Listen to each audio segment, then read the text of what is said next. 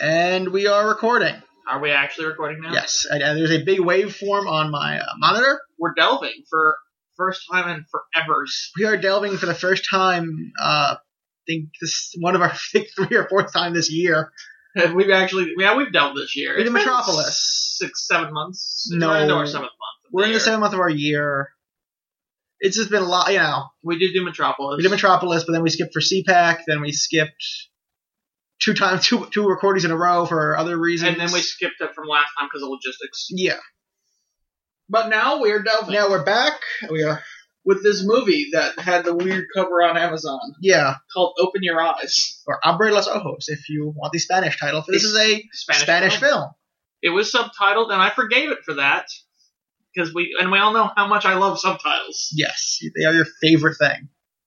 But it was an interesting film. I realized it was science fiction, and I came to the conclusion at the end of the movie that it was just not necessarily my preferred science fiction. But before we go too much further, this was released in 1997.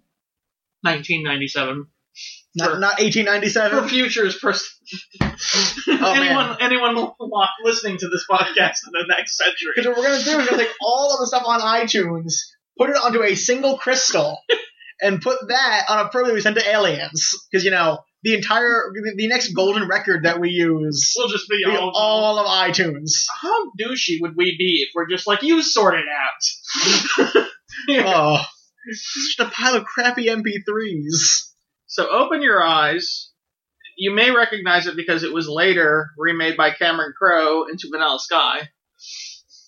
But Open Your Eyes is a Spanish film that is following the main character of Caesar, who, when you first meet him, is wearing the butt-ugliest prosthetic mask ever. Yeah, I was wondering, is that a bad special effect, or is that a... And then you eventually realize, oh, no, that is intentionally bad.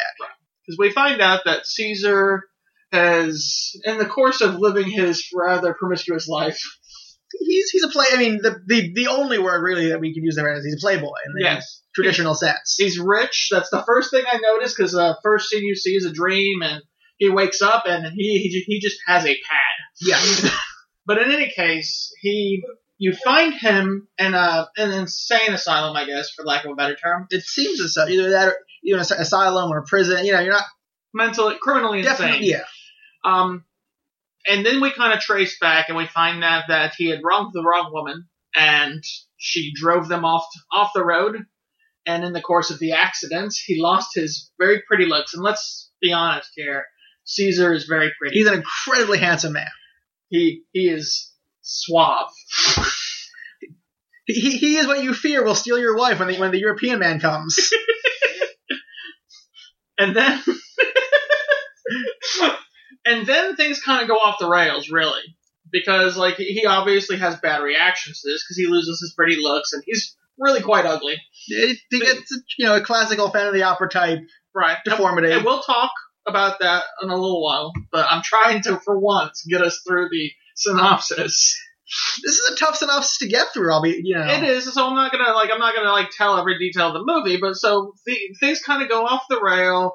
He has issues. At first, he doesn't associate with his friends, and then he does, because, before he got driven off the road, he had met Penelope Cruz and fell in love with her. And then after, Penelope Cruz was a little bit superficial, but understandably so. A little bit. He is also kind of a douche to begin, He's, not only is he ugly, but he's not taking his accident like the pinnacle of humanity. No. He starts out as a douche and he stays a douche. The plastic surgeons, basically, they want his money, so they keep on telling him, oh, well, we're working on it. But it's basically inferred that this is never going to be fixed. Any viewer knows that this is not a futuristic sci-fi film. This is set in 1997. Yeah, 97, so late 90s, that there's no way in hell he's going to get a, human-looking face again. Right. So you start getting indications that his reality is falling apart. We're entering the trope of things are not necessarily like they are. All of a sudden, magically, the surgery is available, and his they can reconstruct his face, and they do. And Penelope Cruz is like, "How could I have ever avoided you?" But she does it before he gets his face fixed, and that makes it genuine. Yes. And then he gets his face fixed, and it's awesome. But then, he starts mixing her up with the woman who ran him off the road, and these things keep on happening until you find out, of course, as he finds out, that he had actually contracted with a cryogenic company, as was the... When was that ever, a thing? Is that a thing? I think you can get yourself frozen. I heard Walt Disney got his head frozen or something. I believe that is a myth. That is a sort of an urban legend about the world. But all these science fiction commodities that take place in the future always talk in the past about the cryogenic era, and they always talk about it in the 90s. And did it actually happen? I don't think I think people have frozen themselves, but I don't think they've ever actually revived a person. Fair enough, because if there's one thing our listeners are good for, it's that they are font of completely useless and off the rails knowledge. So for those of you who are listening, you can feel free to respond and tell us all the knowledge you have about this cryogenic wave. It was. I feel like it was definitely in the news a lot in that time period. Sure. But in the meantime, so he kind of figures out that he had contracted with them, and this one was unique because they kind of go into your brain and they let you live your life out in this idealistic dream while you're waiting to be thawed. Only apparently they're like, oops, your subconscious can mess that up, and we're not responsible for that. Yeah. I mean, this is unlicensed, business here apparently. So unregulated, probably. So eventually Caesar is, comes to terms with everything that's happened to him and gets ready to move on with his life. And it was definitely science fiction, but it just was not what I expected. I don't want to say it's light science fiction. It is sort of concept science fiction. See, I think it's... Okay, we won't use light, which is a judgmental term, but it's definitely not hard science fiction. It's soft sci. Soft sci. It's soft sci, and it's definitely the only reason I steer it and I still maintain that it's science fiction. Of course, it can never have said not to be because it's using cryogenics and virtual reality. But I would have been tempted to lean it further away. But after I finished, I realized that one of the most important parts of science fiction is that they are cerebral people pieces. Yeah. They tell us more about ourselves. I mean, we always say, we harp on this again and again, that the best science fiction is the ones that have an idea, play with it in their story, but they're using characters to play with it. Right. Really, the sci-fi aspects of this were not as important as the things that Caesar was going through and that kind of thing, because it's really about a man's kind of journey within himself to try and... I mean, you could have this be a coma, and it would be the same film. Sure. More or less. Absolutely. I think it might actually be a more interesting film. Possibly. The end was rather abrupt. The end, and here's what really happened. Kind of has a bit of... I don't want to say Deus Ex Machina, but it does have a... I was very, very... you didn't. It gets to that line and might... Well, you have the dude come at the end who's like, and I've been your host in this mental fabrication. We're all imaginary, except for you. My shout out does go to the, let me see, I'm not going to pronounce his name right, but Chet Lara plays Antonio, who's a psychologist who's trying to, who basically is our tool to flash back, because Caesar's telling him all the things that had happened to him, and he's kind of probing it. And I thought he did a fantastic job. He was a great actor. I thought he was the best part of this. I would see more films with him in it, but I don't know if he does. I don't know nearly enough about Spanish cinema. He kind of reminds me of Robin Williams from Good Will Hunting. It may just be the beard. That should be beard. Really, any man with a beard reminds me of Robin Williams in Good Will Hunting. That's just how it goes. That's possible. That or Bill Riker. But the psychology part too. But yes, of course. It was pretty interesting. I thought everyone played their roles right. I thought one of the character interactions I found odd was that, okay, so you've got him, and you've got his best friend. Okay. And his best friend is, I guess, kind of dating Penelope Cruz. And then she's just kind of stolen away. Later in that scene. Right. Like this, yeah, it's not even like, time passes. It is. Like, later that party. Yeah. Later that party. Exactly. It's halfway through the party, and, 2 hours later, he just steals her away. But the things we'd gotten from Friend are he'd allowed that to happen without, making a huge fuss. He was a little irate. He was miffed. He doesn't do well with the women. He doesn't have a sense of confidence about himself, unlike his playboy friend. Yes. And then the accident happens, and the next time we see him, I think, is at the bar, where, because you've had Caesar approach Penelope Cruz and be like, haha, you're a bitch, you never called me. So he guilts her into going out with them, and she's like, this man terrifies me. He looks like a freak. I want my boyfriend with me. So she invites the best friend, and all of a sudden, he went from, and keep in mind, this is he's in cryo. This is all real things. And he just went from, no self-confidence to, tough boyfriend, I'm here to defend her, and you better straighten up. Apparently, Pelayo's power is he is as confident as the difference in prettiness to the next man in the room. Interesting. That could be it. Because when it's pretty Cesar, he's a complete wuss. When it's ugly Cesar, all of a sudden he's complete. Back off, man. Yeah, apparently she's gorgeous. His confidence is entirely based. He has no self-confidence naturally. He needs that to be based on someone else's appearance. What a horrible mutant power. Yes, mutant power, or just being an awkward male, perhaps. But that was one of the points where I found it interesting, where he was just basically a completely different person. Yeah. I wonder if that was written for a separate character, and then they couldn't get another actor for it or something. Maybe that's just how they did it, or maybe maybe it was there to represent that it had been a long time and time had passed. Mm-hmm. I'm guessing that if he's dating Penelope Cruz for 6 months or something, that also would change his behavior around her, because sure. It seems that first scene they seem that they've just met, or definitely. They just started dating. Right. I don't think he would have done what he did, no matter what of a douche he is, and he is a douche. Oh, he's the worst. Without if they'd been dating for a year, I don't think he'd be like, let's go. Let's go to your place. You slept in her place. Yeah, he is an entirely unsympathetic character. Absolutely. Which made it a little difficult. That makes the film hard to engage with, because you really could care less what happens to him. Especially for the first half. Absolutely. It makes an interesting chemistry switch with, let's see, Naiwa Nimri plays Nuria. Yes. And Nuria is interesting because there's really no likable characteristics about her. No. Except that he's a douche. And she hates him. So you still have to, empathize with her, because what would she be like if he wasn't a douche?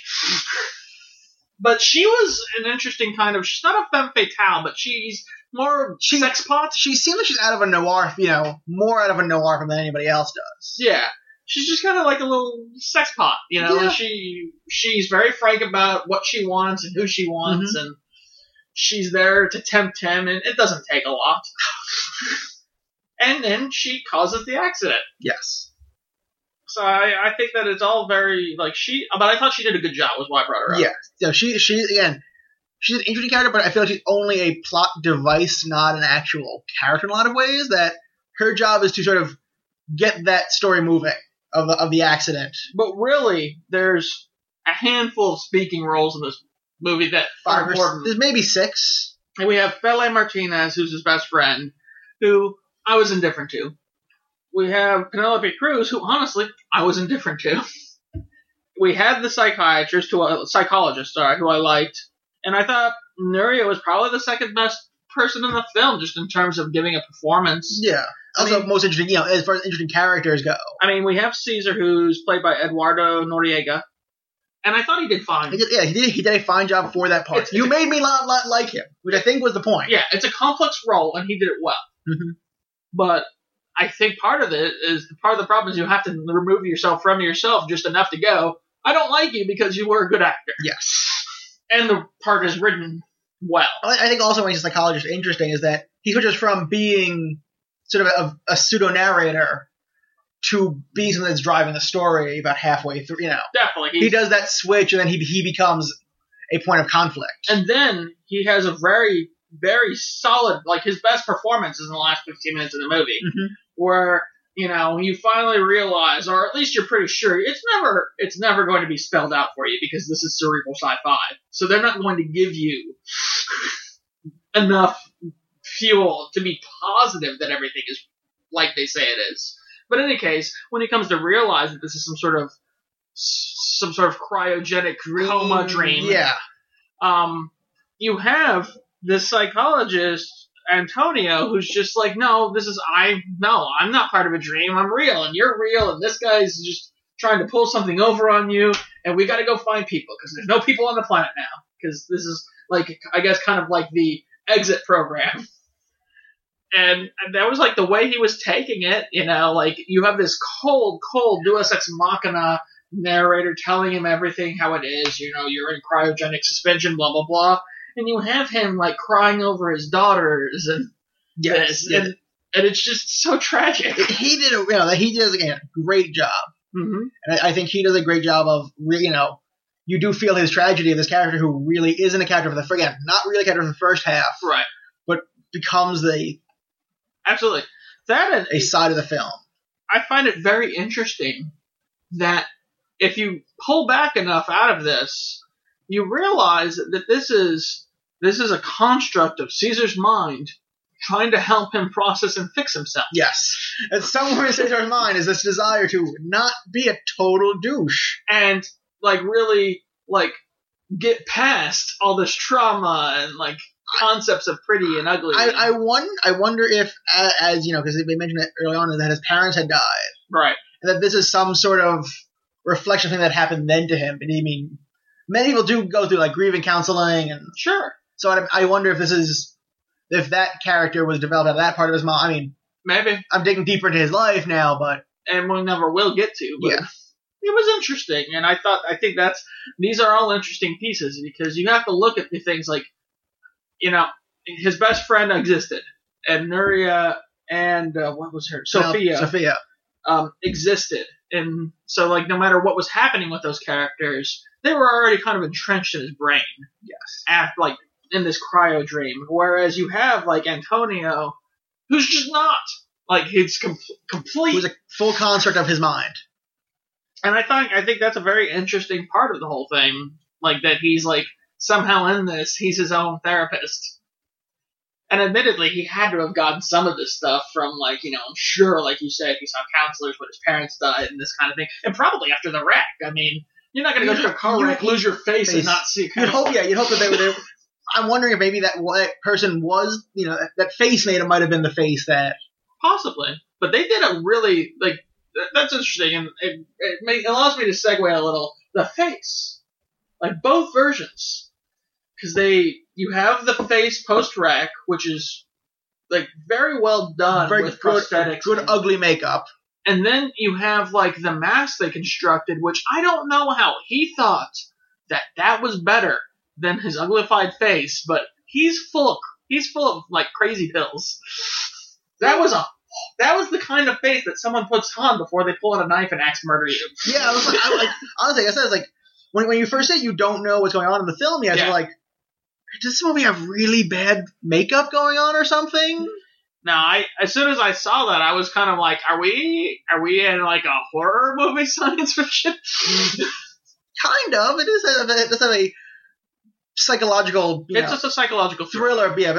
So it does have those elements to it. So I thought the makeup and the prosthetics was fantastically done. They luck out because they don't really need to, it may be sci-fi, but that's the most they had to do. The writers, I think, wrote a sci-fi film that was set in a simple time. 1997. The year I graduated. Well, not 2097 or no, absolutely 2187. And they get out of it. They never have to show you. Apparently, he slept for 150 years, and they're that's one of the problems I have with the story is his virtual reality construct that shouldn't really know anything on the outside is basically promising him that surgery has moved leaps and bounds, and it's like magical what they can do. And I'm just like, hey, okay, fine. If you are a little bit of a connection and not completely like in his mind, that's fine. But I didn't like that he had the promise of a normal face when he woke up. I felt like it would have been a more like character building decision if he wasn't sure. Does that make any sense? What you're saying, that when he woke up from... Like, maybe his face would be fixed. Maybe it wouldn't be. Well, I think at least their premise of cryogenics is that you will not get woken up until... Well, the point is that you wait until they can cure what kills you. But in his case, like basically, they just had to thaw him out. Yes. Like, and he made the decision to wake up. Mm-hmm. So that's like, I thought it would have been a stronger character piece. It would have been, but I don't know if this film was ever going for him really developing as a character in that way of dealing with his issues. Because he never really, at no point does he ever really mature. No, or if it doesn't, you're right. At most it's a superficial moment that he falls right back into. Right, it's mostly, this is just him going, okay, well, I'm done living in my head. This shit sucked. Yeah, I want to wake up. Because he you know, the only time he's less of a douche when he looks back to his old face. Right, and they're trying their hardest to show that in this like 2-minute span he's like transforming in character, but you're like, but nothing happened. You don't really. It's hard to believe that that these facts have changed him entirely. Right, and nothing else has made him change. Basically, he didn't have to. The thing says, okay, well, it's 150 years. They can fix your face now. You can be a normal person. Just acknowledge that all these people are dead. Yeah. And that's not really that hard of a decision because he's a superficial ass. Yeah, he's really just a terrible person. You don't really care if he lives or dies. You really don't. I kind of wish that they'd have been lying to him. But so, interesting point. Kurt Russell is the psychologist in Vanilla Sky. I feel like whenever we do a full episode of follow-up episodes to things, I'd be curious to see how Kurt Russell pulls it off, because I love Kurt Russell. I do love Kurt Russell, but I don't necessarily see him as a psychologist character. And this guy did so fantastically. Well, we'll see. But in any case, I was like, what music there was I was indifferent to. I think it worked for the film. It didn't detract it. Again, it's one of those, I didn't notice it, but it played to the emotion of the movie. It didn't, like, it wasn't suddenly the cartoony wacky, like, yeah. At 117 minutes, it was a solid length. At no point did I feel like things were dragging too hard. No, it really didn't drag. I mean, I ended up watching this the first half a handful of times just because of scheduling. Sure. So I saw the first half about 8 or 9 times at this point. But it's a nice... Check it out if it's on a streaming service. I don't think it is, sadly. No, and eventually it might be. Things pop up. I will keep my eye on it, and if people say, oh, this shows up, I'll mention it. Because it is worth checking out if you're interested in... I'm not positive that it belongs on a best of sci-fi list, but in terms of like cerebral thrillers with a sci-fi twist, it definitely belongs on some list. Yeah, I mean, I don't know if it belongs in best sci-fi, but 100 good sci-fi films is actually a much harder list than... I don't understand why people do 100. Because 100... by the time you're in your last, we'll say 40, they're meaningless. Yeah, that last 25 is like... I mean, how many times have I seen Splice on?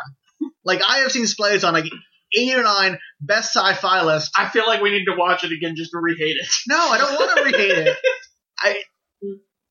I literally have no idea what people saw in that film. I don't either. But in any case, hablo los ojos. Ojos? Ojos? Yeah, the J is H sounding in Spanish. Okay. I don't know. I try. I keep on trying to learn Spanish. One day I'll learn more. I can do pronunciation of languages. I've never done vocabulary. And by languages, I mean European languages, like Spanish and Italian. But again, if it streams, watch it. If a friend has it, borrow it. Yeah, I know it's worth checking out. If this really sounds up your alley, maybe, but it can't be that expensive on Amazon for the DVD. Yeah, I mean, if you have a soft spot for just, like, cerebral thrillers with sci-fi with a little twist at the end, It's probably like in that $5 to $7 DVD range right now. Probably. And admittedly, we gave you the twist, but it's all about the watching. This is a good cerebral sci-fi film. Is about again journey, not destination. And I will say for 5 speaking roles that spoke longer than a minute, it's a solid cast. It's a good cast. Yeah, no, it seems almost like a play in that way of a small cast play. Yeah, absolutely. Absolutely, and I could have. It's the kind of thing that if you went to Broadway to see it, the guy who played Caesar might play other roles too, just to fuck with people. This is like a black box off-Broadway show. Like no set, everyone's wearing just black turtleneck and black pants constantly. And whoever played Caesar would have to should be twins, so you could have the pretty one and the other one on the stage at the same time. Yes, we could do this. Okay, coming next year to Broadway. Open your eyes. Brought to you by 2 schmoes who know nothing. Bryan Cranston is the psychologist. Yes! Or Tony Award winner. Tony Award winning Bryan Cranston. Awesome. I think Bryan Cranston should be involved in anything we create. I think so. It is currently $5. There you go. For the DVD. $5 for the DVD. That's worth it. I mean, the problem is you're taking up a space in your house with that DVD. Yes. The cost you're paying is the space of that DVD, in my mind. Definitely. All right, so what's next? Next up is a Japanese animated film known as Pat Labor, the movie. Yeah, I've never heard of that. Directed by famous director Mamoru Oshii, most notable for Ghost in the Shell. Now, I've been promised giant robots. You will have giant robots, and you will have cops. Giant robots, and are they like Mad Bull cops? How do I like that show more and more the further I get from it? Because I remember railing against it. You hated it, but I think you need to rewatch it to either remember your hate or remember or rekindle your love. I don't know. I remember it being ridiculous, but the further I go from it, that ridiculous engages me. See, I'm starting to worry that I've turned something on in you or something, or like some lock. Maybe, but is it like Cyber City Oedo cops or like Mad Bull cops? Where in the spectrum?